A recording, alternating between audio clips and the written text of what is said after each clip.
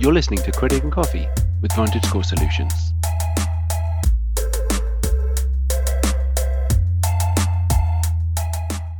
Three differences between business credit scores and consumer credit scores. So you want to start a business. Congratulations, you're one of roughly 600,000 people each year who take the leap from employee to employer.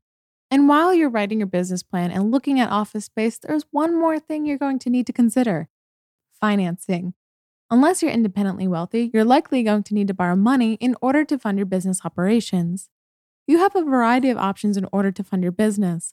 Some are better than others. You can borrow money from friends and family, you can use your own personal funds, or you can attempt to take out business forms of credit. There are success and failure stories for each of these options. One thing is certain though, you're likely going to have to become very familiar with the differences between consumer credit scores and business credit scores. So, the data that drives the scores. Consumer credit scores consider information on your personal credit reports. Those are the reports maintained by Equifax, Experian, and TransUnion. Only your personal credit obligations, those that actually appear in your credit reports, influence your personal credit scores. Your mortgage loan, personal credit cards, your auto loan, and your student loans probably are all appearing on your credit reports at one or more of the national credit bureaus and will have some influence on your personal credit scores. Business credit scores do not consider information on your personal credit reports. They do, however, consider information on your business credit reports. So, what is on your business credit reports? Your business liabilities and how well you manage them. For example, the vendors and suppliers your business uses can report how promptly you pay them.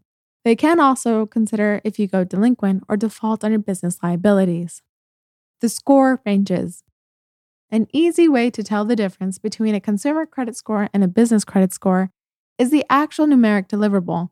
Most consumer credit scores have settled on a standardized range from 300 on the low end to 850 on the high end, with the high end being the lowest probability of default prediction.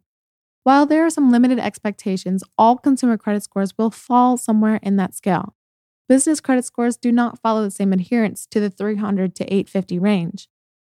For example, Duns & Bradstreet's Paydex score, a commonly used business credit score, has a scaling of 1 to 100, with a lower score representing elevated business credit risk. Experian's business credit scores also range from 1 to 100. However, you'll have to pay a little closer attention if using the Commercial Insight Delinquency Score from Equifax, which predicts the likelihood of a business incurring severe delinquency, charge-off, or bankruptcy with a score ranging from 300 to 1500. While this wasn't the intent when the various score developers set the ranges of their respective scoring systems, the inconsistency between consumer and business score ranges helps to avoid confusion among score users. For example, if I told you your score was 785, you would know instantly that I'm referring to your consumer credit score. If, however, I told you that Acme Incorporated had a score of 87, you would know that I'm referring to Acme's business credit score. So let's talk about your rights. Consumers enjoy a variety of rights as it pertains to the personal credit scores. For example, you have the right to see your scores when you apply for a mortgage loan. You've enjoyed that right since 2003. Most people don't know that. If you dig through your closing paperwork, you should find a document titled Credit Score Disclosure Notice. That notice will include the credit scores your mortgage lender or broker accessed when you applied for your loan. Consumers also have the right to see the exact credit score that was used by a lender in the unfortunate cases when credit has been denied. This will accompany something formally referred to as the Notice of Adverse Action, which we more informally refer to as a denial letter. Not only do you have the right to see the actual score used by the lender, but you also have the right to additional information such as the scoring model's range and where you fall in the national distribution.